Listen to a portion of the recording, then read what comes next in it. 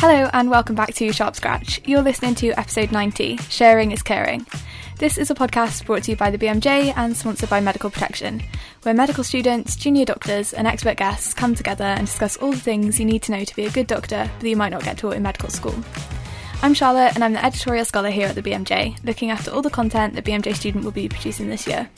I've also finished my 5th year of medicine at the University of Oxford. Today we're joined by our panellists Patrick and Ramneet. Would you like to introduce yourselves? Well, hello everyone, my name's Ramneet and I'm a second year graduate entry medical student at the University of Birmingham. Hello everyone, Patrick is my name. I'm a final year medical student at the University of Galway in Ireland.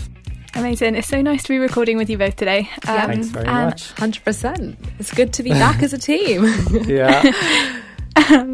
And I'm also really excited to welcome our expert guest today, Dr. John Lorna. John, would you like to introduce yourself? Hello, yes, I'm a medical educator with a background as a GP, general practitioner. I was in practice for about 30 years, but now work just in medical education. And I specialise in interactional skills, which is why I've been identified as an expert on this occasion. Amazing. Thank you so much for joining us. Super excited to have you all with us today. So we've talked before about how one's own experience of illness can affect their practice, but does it also influence how much you share with your patients? In today's episode, we're going to be talking all about physician self-disclosure. That is all the things we as future doctors might share with our patients. We'll be asking how appropriate it is to share your own stories with the patient and how you know when the timing is right to do this. Today, we're going to be focusing on stories of illness and health, but we'll also be talking about identity in some future episodes.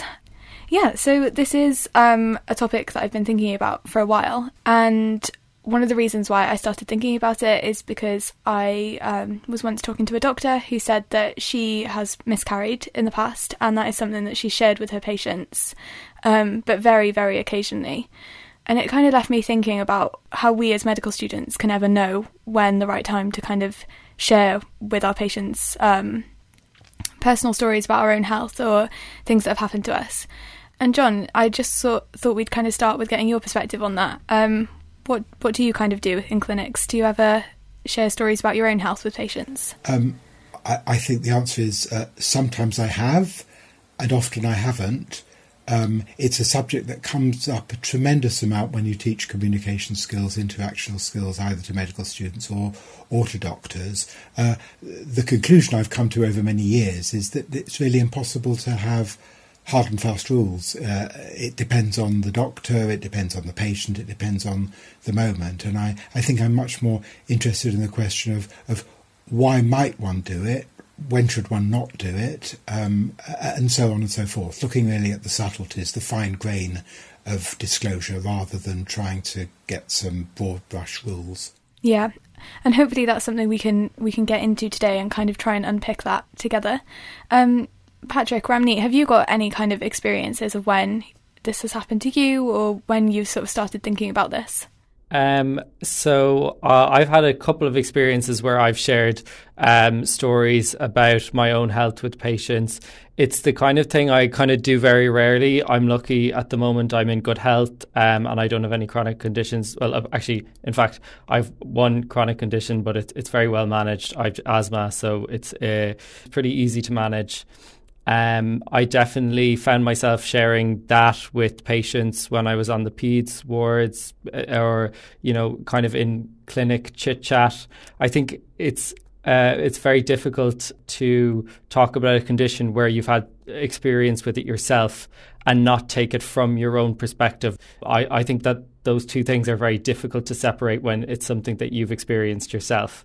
No, 100% Patrick. I think I agree with that as well because, I've got like a chronic condition, I've got fibromyalgia, and with that, because I'm also myself kind of struggling to come to terms with it and also still flitting between what's the best way to manage it. When it comes to actually having patients, when I'm talking to patients who themselves have chronic illnesses, I think it depends on the patient, and there's definitely been an instance where I felt comfortable enough to share about my experience about having day-to-day life of a chronic illness because I felt that the patient needed it at that time because they felt quite isolated. So I think when a patient feels quite isolated and not heard, I think that was what they were saying. They were like, you don't understand what it's like to go through this, the pain I've got and how it's debilitating. And inside I was like, I actually do know what you're going through, and I can empathise with you. And so that's when I feel like I can step in, I can say that, okay, actually, I get where those worries and those concerns, where those anxieties are coming from. So I think in that circumstance, it's definitely helped, and that reassurance. But then, it sometimes I think it can take a bit of a turn, especially with one encounter with a patient where I had, bonded over the fact that, we both had fibromyalgia, where when it came down to like how we both individually managed it, I think that's where I kind of felt a little bit uncomfortable, because obviously when they asked me, well, how are you doing it? And I said, well, I'm doing X, Y, and Z. And then they said, well, I'm doing this. How come you're not doing it this way? I think that's when I suddenly started feeling a bit, how do I go about this very carefully in a way that doesn't make them feel like, oh, I need to now go back to my doctor and, get a change in treatment because they're doing this. So yeah, I do think it really does depend on what the patient's like as well. Yeah. And John, I feel like there's a lot there already. Like, could we maybe try and start to unpack some of that and kind of get your thoughts on that? Gosh, yes, what a fascinating discussion. I'd like to start by widening the discussion a bit, because I'm thinking of things outside one's illness experience. I mean, for example, if a patient says to me, I'm from Kenya, am I not going to say, gosh, I spent a year working in Kenya, and which part of Kenya are you from? If somebody says they've got twins or they're about to have twins, am I going to withhold the fact that I'm a father of twins myself? I mean, there are things, in a sense, it would be quite withholding not to say about your personal circumstances. And so the question is, when does it cross a boundary, and particularly when does it cross a boundary in relation to illness? And I think again, if somebody says that they are about to have a medical procedure, or they're scared of having a medical procedure. I'm old enough now that I've had a great deal of medical procedures in my lifetime, several times over, including things that can be quite distressing, like angiograms or endoscopies. And I think I have to make a fine judgment with each person. Is it right on this occasion, or is it self-indulgent? I mean, by self-indulgent, I mean I take over the conversation, say, oh my goodness, let me tell you about my 3 angiograms or my 4 endoscopies. And that's actually sort of taking up airtime that rightly belongs to them. But if they're exceptionally anxious, and I think it's unwarranted in the sense that I've managed to get through a number of those procedures, I might think it is appropriate to say it, but I would judge it in the moment, and I think the people I teach, who are largely experienced, established practitioners, including GPs, I think that by and large they form the same judgment as well. It forms part of the narrative exchange with the patient, and therefore has to be calibrated according to what you feel intuitively is the right thing then and there. You may get it wrong, but I think you have to make the best attempts you can at getting it right. Yeah, I totally agree, John, with what you said as well. I think especially if a patient's about to have a treatment or procedure, and it took a lot of effort to even get to that point, to even make that decision, and and it was hard to have conversations, and suddenly you turn around and you start indulging about your own sort of illness or your own experiences. I think it can overshadow, and it can make them, you kind of progress. You take a couple of steps back, I suppose, in that report as well. So yeah, I definitely agree with that.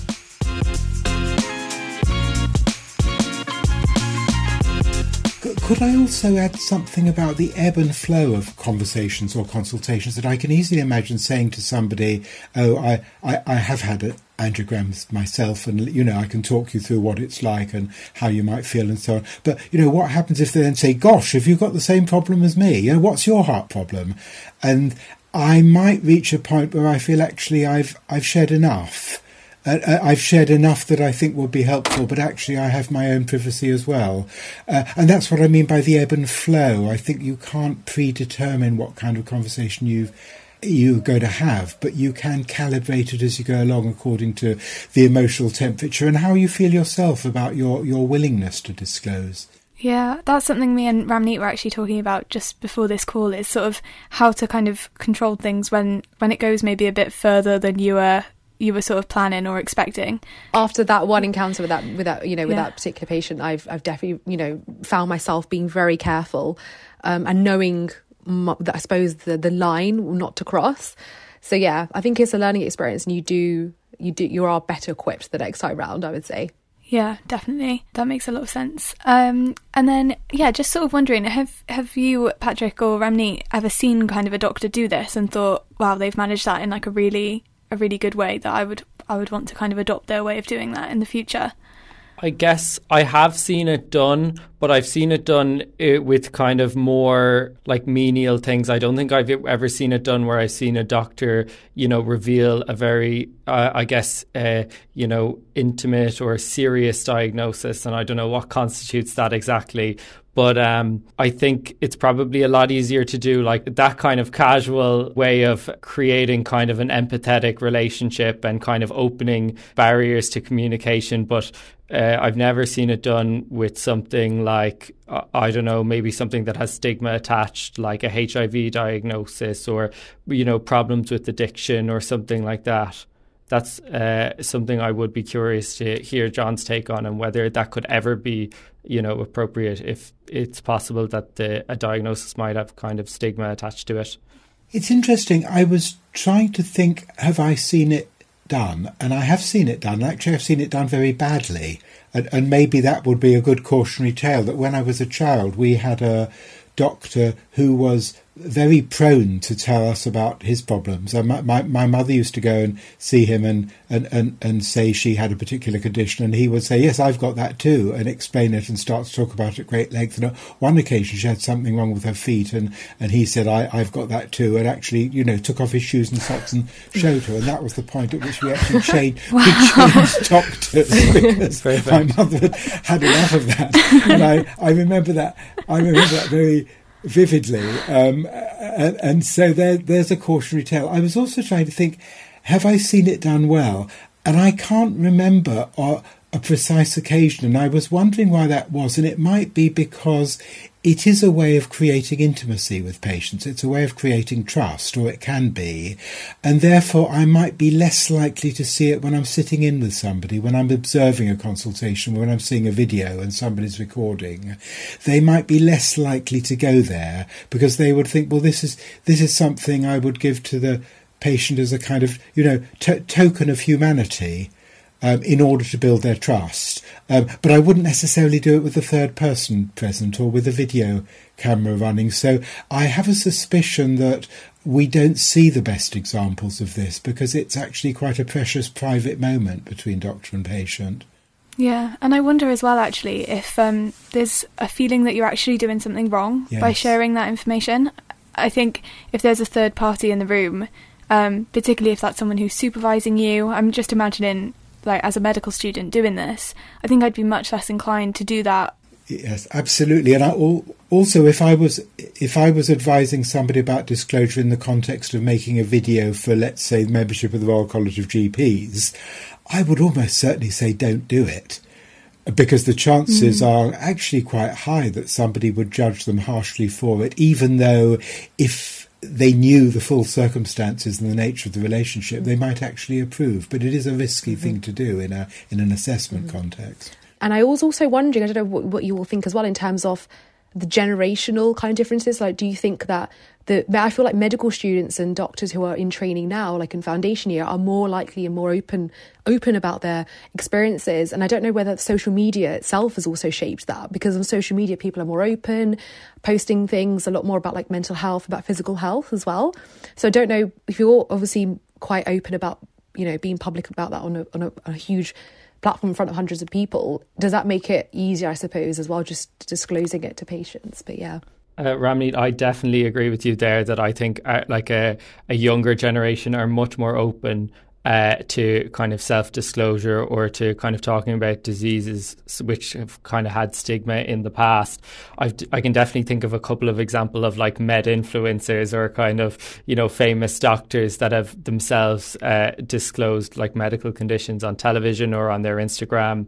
I don't know necessarily that is a good thing in that space, because like, I guess you're allowing kind of the masses to hear about whatever condition it is, you know, depression or hepatitis or whatever, which can be good. But I do think it kind of like it breaks down the barriers a bit too much between like professional and unprofessional relationship. I'm not sure, do other people agree with that?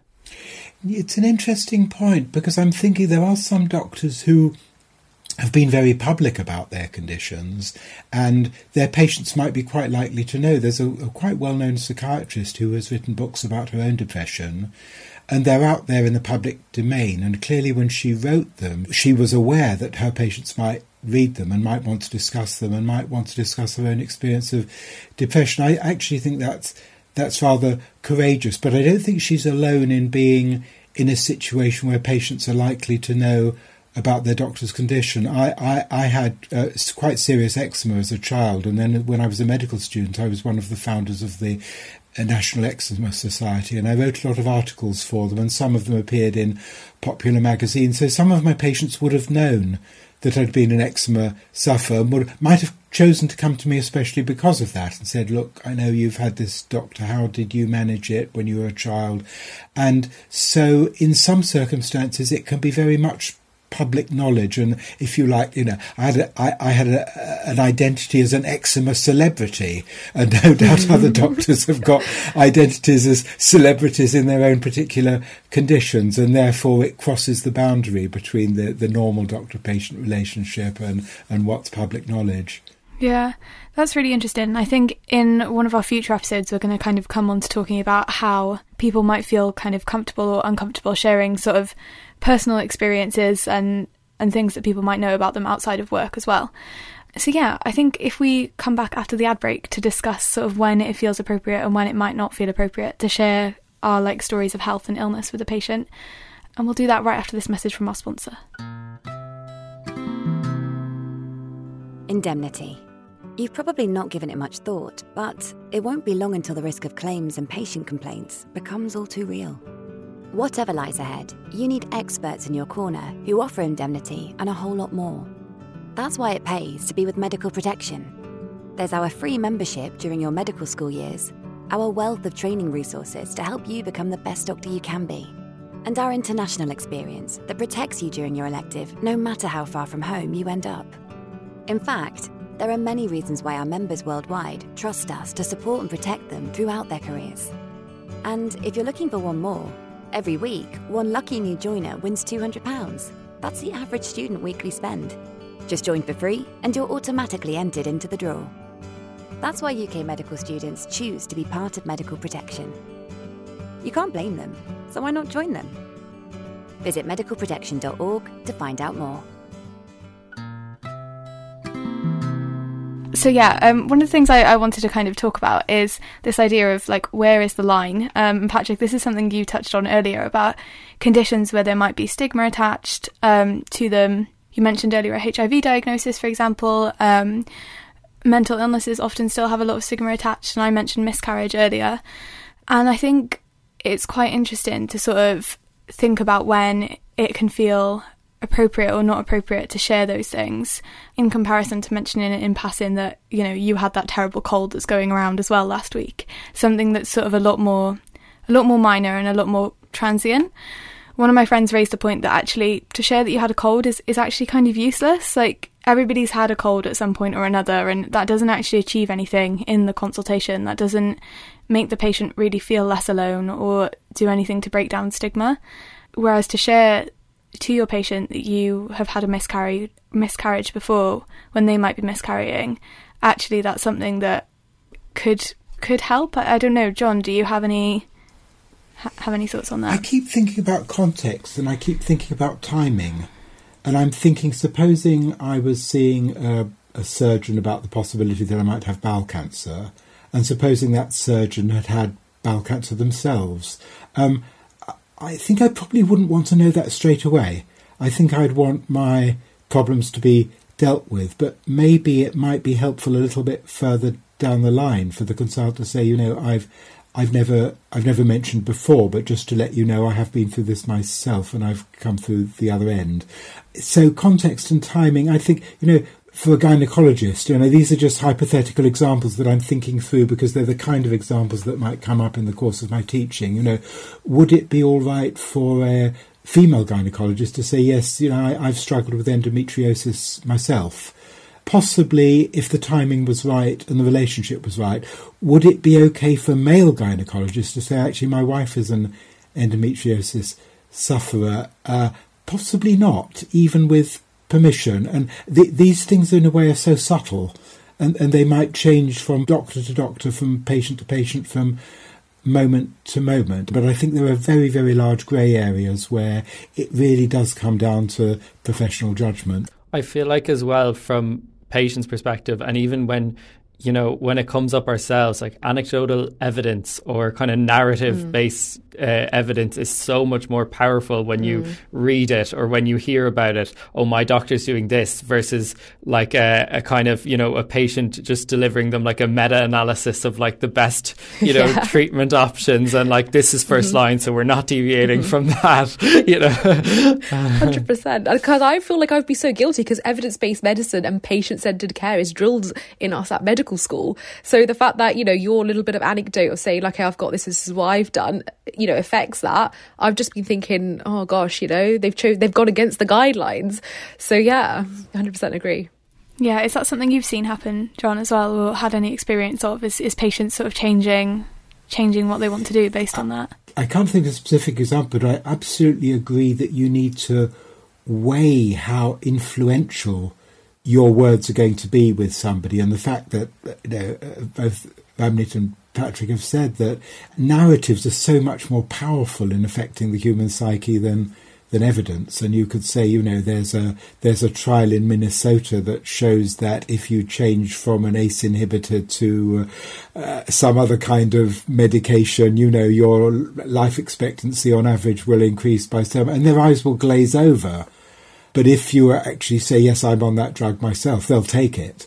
And that may be ethical because it's absolutely the right thing for them to take and they took some persuading, or it may be absolutely unethical because you're using your personal influence to affect them. Again, professional judgment. I think what's hard about that is keeping in mind that as the doctor you do have this like influence often, where patients really do kind of value what you're saying and take a lot from that. I guess the flip side of that would be that if their doctor is disclosing that they have a condition that is potentially very stigmatised, there's something really comforting about that, in a way that other people have experienced this too, that sense of not aloneness.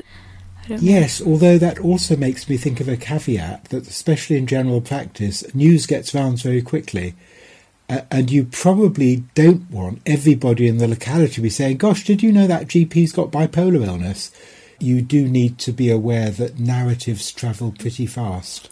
That's, again, one of my worries as well, in terms of, disclosing the fact that I've got chronic illness, which affects my mobility sometimes.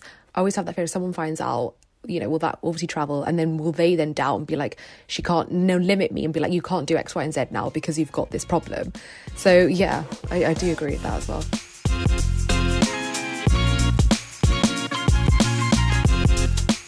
That's making me think it also depends on how much you trust the patient and what they will make of it. I mean, I've got an extremely non-stigmatising thing, which I happen to have a cardiac pacemaker. Now, I think in very many circumstances, I would just say in a casual way, yeah, I've got a pacemaker myself. I've had one for 6 years. It's never caused me any problems at all. It's got no stigma. It's got no kind of angle to it that would make people judge me or my competence to be a doctor. But I can also imagine not telling some patients that, just not wanting to tell them. But I mean, to put it bluntly, because I didn't like them, or I didn't like them enough to trust that they might not use the information in some way to their advantage, or they might use it to treat me as in some way impaired, damaged. So I might choose to withhold it, even though it's such a non-stigmatising condition. So I just think it so much depends on the relationship, and then you come down to the atmosphere in the room again and that moment. Yeah, definitely. I was talking to somebody before this episode, about psychological safety almost, and feeling, whether it feels right in that moment to share. But then I guess one of the things that you kind of need to think about when you're doing that is, are you ever disclosing to make yourself feel better and not actually to make the patient feel better? I think I actually read, I read an article about this the other day when I was looking into this, and there was something about self-therapy, and that some doctors, I think there was a qualitative study, and some doctors actually said that they found that by disclosing to patients about the illness, it was a form of therapy, which I found very interesting, because I think, when a patient comes to you and you're kind of in a consultation, it's about the patient, again, patient-centered care. So then having to putting yourself in there and it benefiting you and not the patient, it kind of didn't sit right with me. That is really hard. And we were talking earlier, Ramani, about like flipping the patient-doctor relationship, where suddenly they're taking the role of the doctor or the therapist or whoever, and you're suddenly taking the role as the patient, and they're asking you, how does that affect you? How does that make you feel? In formal therapy, formal psychotherapy, it's never done. Trained psychotherapists would take it almost as a 100% rule that nothing was shared, nothing was known. And there's an argument to say that in that context, where you're trying to create, as it were, a sort of blank space for the person to talk into, for the patient to kind of project their expectations and understanding of the world and so forth, that's absolutely appropriate. But it does beg the question, how much is the medical relationship like a formal psychotherapeutic relationship? And I think much less so. I think the personal, what I call the semi-social, comes into it more often in a general practice consultation, especially with somebody you know. It would be quite unusual not to start a conversation with a bit of social chat. You know their family, you know their kids, you know their partners, you know their neighbours. It would be actually quite unnatural in a social way not to want to have a conversation about that at the beginning, and therefore to bring yourself in as a person. I completely agree. I think it's one thing to say, that it's most professional not to disclose anything about yourself. But then I would feel if a GP did that to me and I'd never met the GP before, I would feel as though they're too cold or something. A lot of the time, even if it's not self-disclosure about health, if it's kind of a chit-chatty kind of self-disclosure, which I think is a really important aspect of self-disclosure, just kind of to establish a relationship at the start of a consultation. Yeah, that makes a lot of sense. Is that something you were kind of consciously thinking about in the past, Patrick, when you've kind of self-disclosed? You mentioned sort of if you were working on peds or something like that. Yeah, definitely. I think it's hard, like Ramnita said, like I guess if you're in a situation where you've met someone with a condition, it's hard not to self-disclose and, oh God, the inhalers, tell me about it, I find from my perspective, I love a chat. So it's an easy way to start off a chat. And as well, it doesn't feel for me like it's kind of a stigmatized condition. So I feel like I can talk about it freely enough.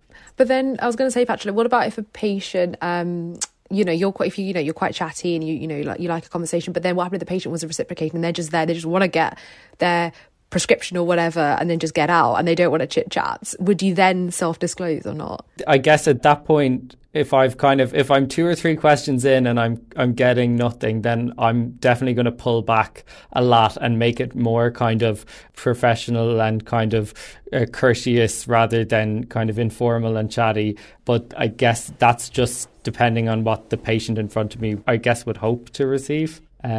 There was another thing, John, that you talked about earlier that I wanted to bring up. I kind of randomly want to interject with this. But you were talking about the male gynecologist revealing that their wife had endometriosis versus that the female gynecologist revealing they themselves had suffered with endometriosis.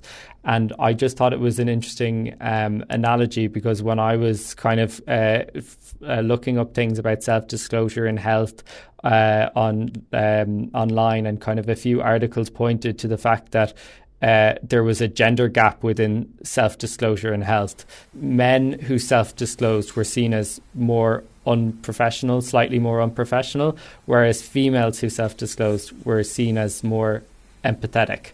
So that it was advantageous to a female clinician to self-disclose, whereas it was disadvantageous for a male clinician to self-disclose. And someone earlier mentioned the generation issue. I wonder how much it would be seen as more acceptable for a younger doctor to disclose than an older doctor.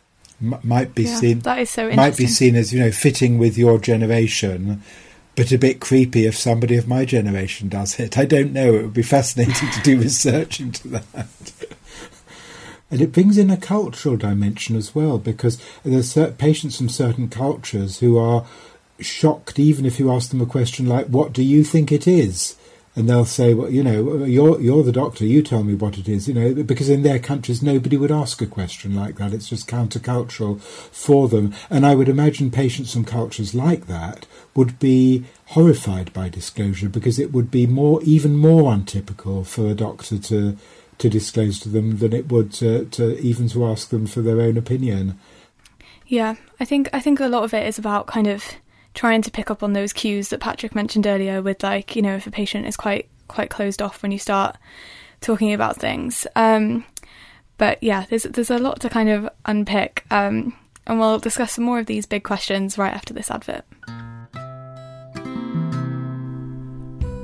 I'm Dr. Matt Morgan, and alongside working as an intensive care consultant, I work as part of the BMJ On Examination team to support you in passing your medical exams.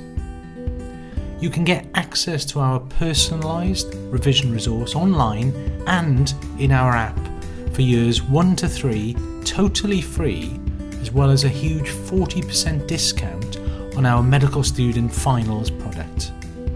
We'll help you pass your exams by making sure to maximise the best use of your time.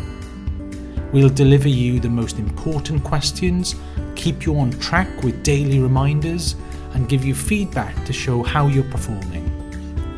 We're committed to making revision easy, so start your journey to passing first time today by visiting onexamination.com to sign up, or by downloading the On Examination app. So yeah, this is all really complicated, and yeah, I guess it's difficult for medical students to think about how we actually start doing this. So yeah, John, do you have any kind of key pieces of advice or wisdom that you can impart to medical students on how to navigate this? I would say try it out, see what happens, test the waters, get it wrong. You will get it wrong. We all get things wrong right the way through our careers, and we learn through getting things wrong, and we re-educate ourselves and we recalibrate ourselves. I suppose the overall guidance is don't think there is an absolute rule against disclosure, because a lot of patients will feel you're very withholding and, as Patrick said earlier, rather cold if you're completely withholding. But equally, don't be self-indulgent. Don't just think, here's a platform, I've got a passive patient who I can say absolutely anything to. Yeah, I think that's a really unnatural feeling for medical students to think about getting it wrong. Believe me, there are far worse things you'll get wrong. And I guess a lot of this is something that comes with time and experience. Patrick Remney, is there anything you want to ask about, is there anything you still feel uncertain about how to navigate? I just think it actually feels quite refreshing to actually have a conversation about this, because you always are on the fence about this sort of thing, but actually hearing John actually talk about it from his own experience and actually say it's fine to test actually is quite reassuring, and actually feel from this take going away, I feel it's fine, I can disclose it as long as it's in the right sort of context and I can make that judgment myself. So yeah, I think it's quite refreshing. I'd agree that it's very refreshing to get the chance to talk about it. I feel a lot of the time that we're talking to patients, we're usually alone with the patient or with other students. And I think if we're with an examiner or a kind of one of our, mentors or a clinical lead, there's no inclination whatsoever on our parts to open up in any way, because it's just, you want to be as professional as possible. You're not going to, try anything out. You're not really going to test the waters. Whereas I do feel like it's interactions where you're talking to a patient, taking a history for a long time, and you do start to build a relationship a little bit, or it's a patient that you've met before, that's kind of when you can have some of the barriers come down. There's one other factor that we haven't mentioned, and that's where you work geographically. Because if you're on a remote Scottish island and you're the only doctor there, and there's a population of 700 people, all those 700 people will know you, and they know your kids. Then their kids will go to school with your kids, and there will be no secrets. So the nature of the relationship that you have with them will be entirely different to if you work in a suburb of Birmingham, where you commute in from 20 miles away and nobody really has a clue who you are in kind of personal or social terms. And that is actually going to affect how much you're willing to share as well. It's funny actually, Johnny, you said that, because I'm also like a pharmacist side. So when I locum, I'm more likely to self-disclose about my issues rather than when I'm actually, in a permanent kind of fixed location. So I find myself, being like, it's fine, I'm not gonna, I won't be here till another couple of months, or I might not even come back. So I could just get away with it. I could just tell them, and it doesn't matter. I won't see the patient, word won't travel. So it's quite funny that you mentioned it. Yeah, it depends where you are, who you're with, who's watching you, all those things. John, I actually had a question that I wanted to ask. So say, for example, you had a barrier to communication, like a diagnosis of autism, or if you were deaf in one ear, for example, and that was going to affect your communication with the patient, or with every patient, rather. Should you disclose that right away, or do you think you shouldn't disclose that at all? Again, it depends. I mean, I can't count how many times in the last half hour so I've said in one form or another. It depends who I was with and what the circumstance was. I think if I had a significant hearing impediment, I think I would feel obliged to say on professional grounds, would you mind speaking a bit louder? I have a hearing difficulty. Autism is a very interesting thing. Again, there might be circumstances in which you actually wanted to say that for whatever reason. You might also want to say to a parent, actually, one of my children has been diagnosed as autistic. Again, depending on the relationship and the circumstances. Mm-hmm. And I just had a question as well, John. Earlier you mentioned, trying things out and getting it wrong. Have you got any advice to students on how to navigate it if it does go wrong, or if things don't land in the way that you might have wanted? Number one is obvious, which is apologise. Number two is don't be too harsh on yourself. And I suppose number three is you never know what the long-term effect will be. I mean, as a GP, I've certainly had somebody walk out and slam the door saying, you're a fat lot of use, but then come back 3 weeks later and say, I've been thinking about what you said, and actually I think you were right. So you just have to factor in that uncertainty, and also the uncertainty you may never learn what the effect was on them. They walk out and that's it, and you're left guessing, was it right to disclose, was it not right to disclose, and you don't know. But then you don't know the outcome of an awful lot of your encounters. I actually once had a GP who disclosed something in a consultation, and it was probably the best GP appointment I've ever had. It just really went a long way to kind of break down any awkwardness or any embarrassment, and really put me at ease in a consultation. And she retired shortly after that appointment, and she'll never know that was an appointment that actually really meant a lot to me. Although I think hopefully it was obvious at the time that, that was really helpful. But yeah, you're right. There's a lot of uncertainty with things like this. Yes. I saw a consultant cardiologist over 20 years ago who said something that had a profound effect on me, which he would never have learned, except that my son met him recently and told him I remembered him, and I remembered how profound the effect had been of what he said. So he learnt it, I think, probably well over 20 years later. He learnt from my son that it had that effect. You just never know. And I mean, that's also part of the beauty of being in the profession long term, that you have these very, very longitudinal relationships, but also relationships that are interrupted and then resume. And then you learn something that you didn't know. Yeah, definitely. I think that's a really nice aspect of medicine. We talked earlier about knowing when to disclose and trying to pick up those cues from a patient. John, I think when we spoke before, you said that sometimes asking is just the best way forward. And I wondered if you could elaborate on that a little bit for us, on what that would kind of look like in a consultation.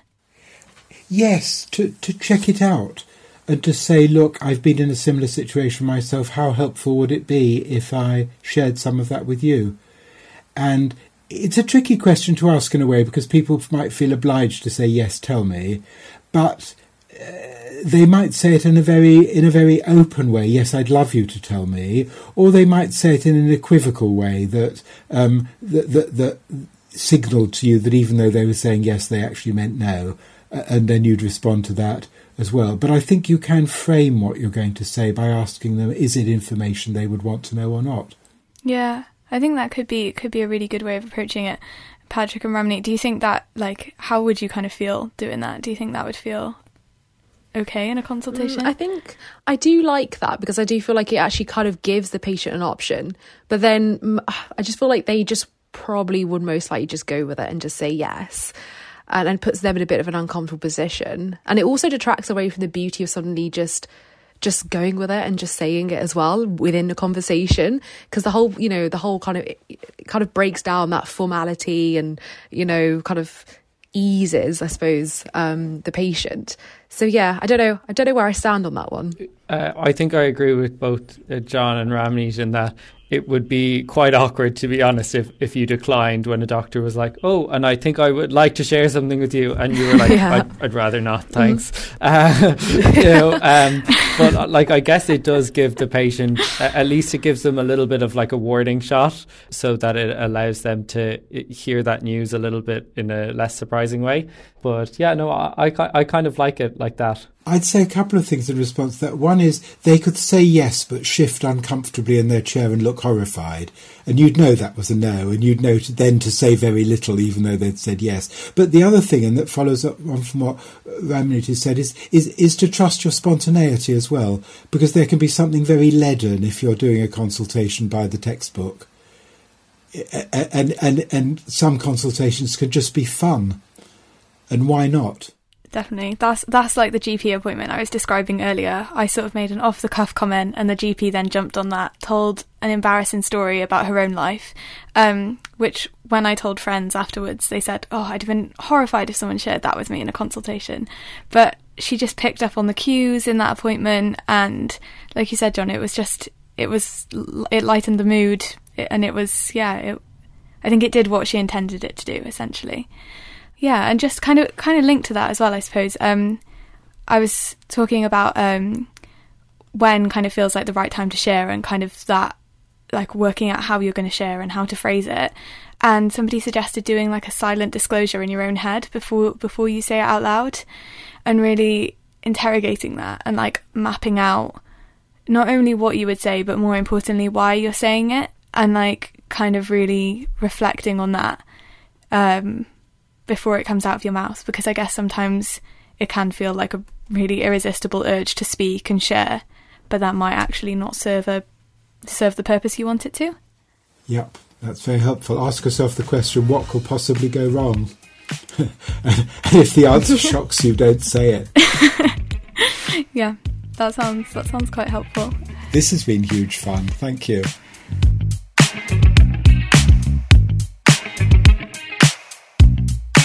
Yeah, that's all we have time for today.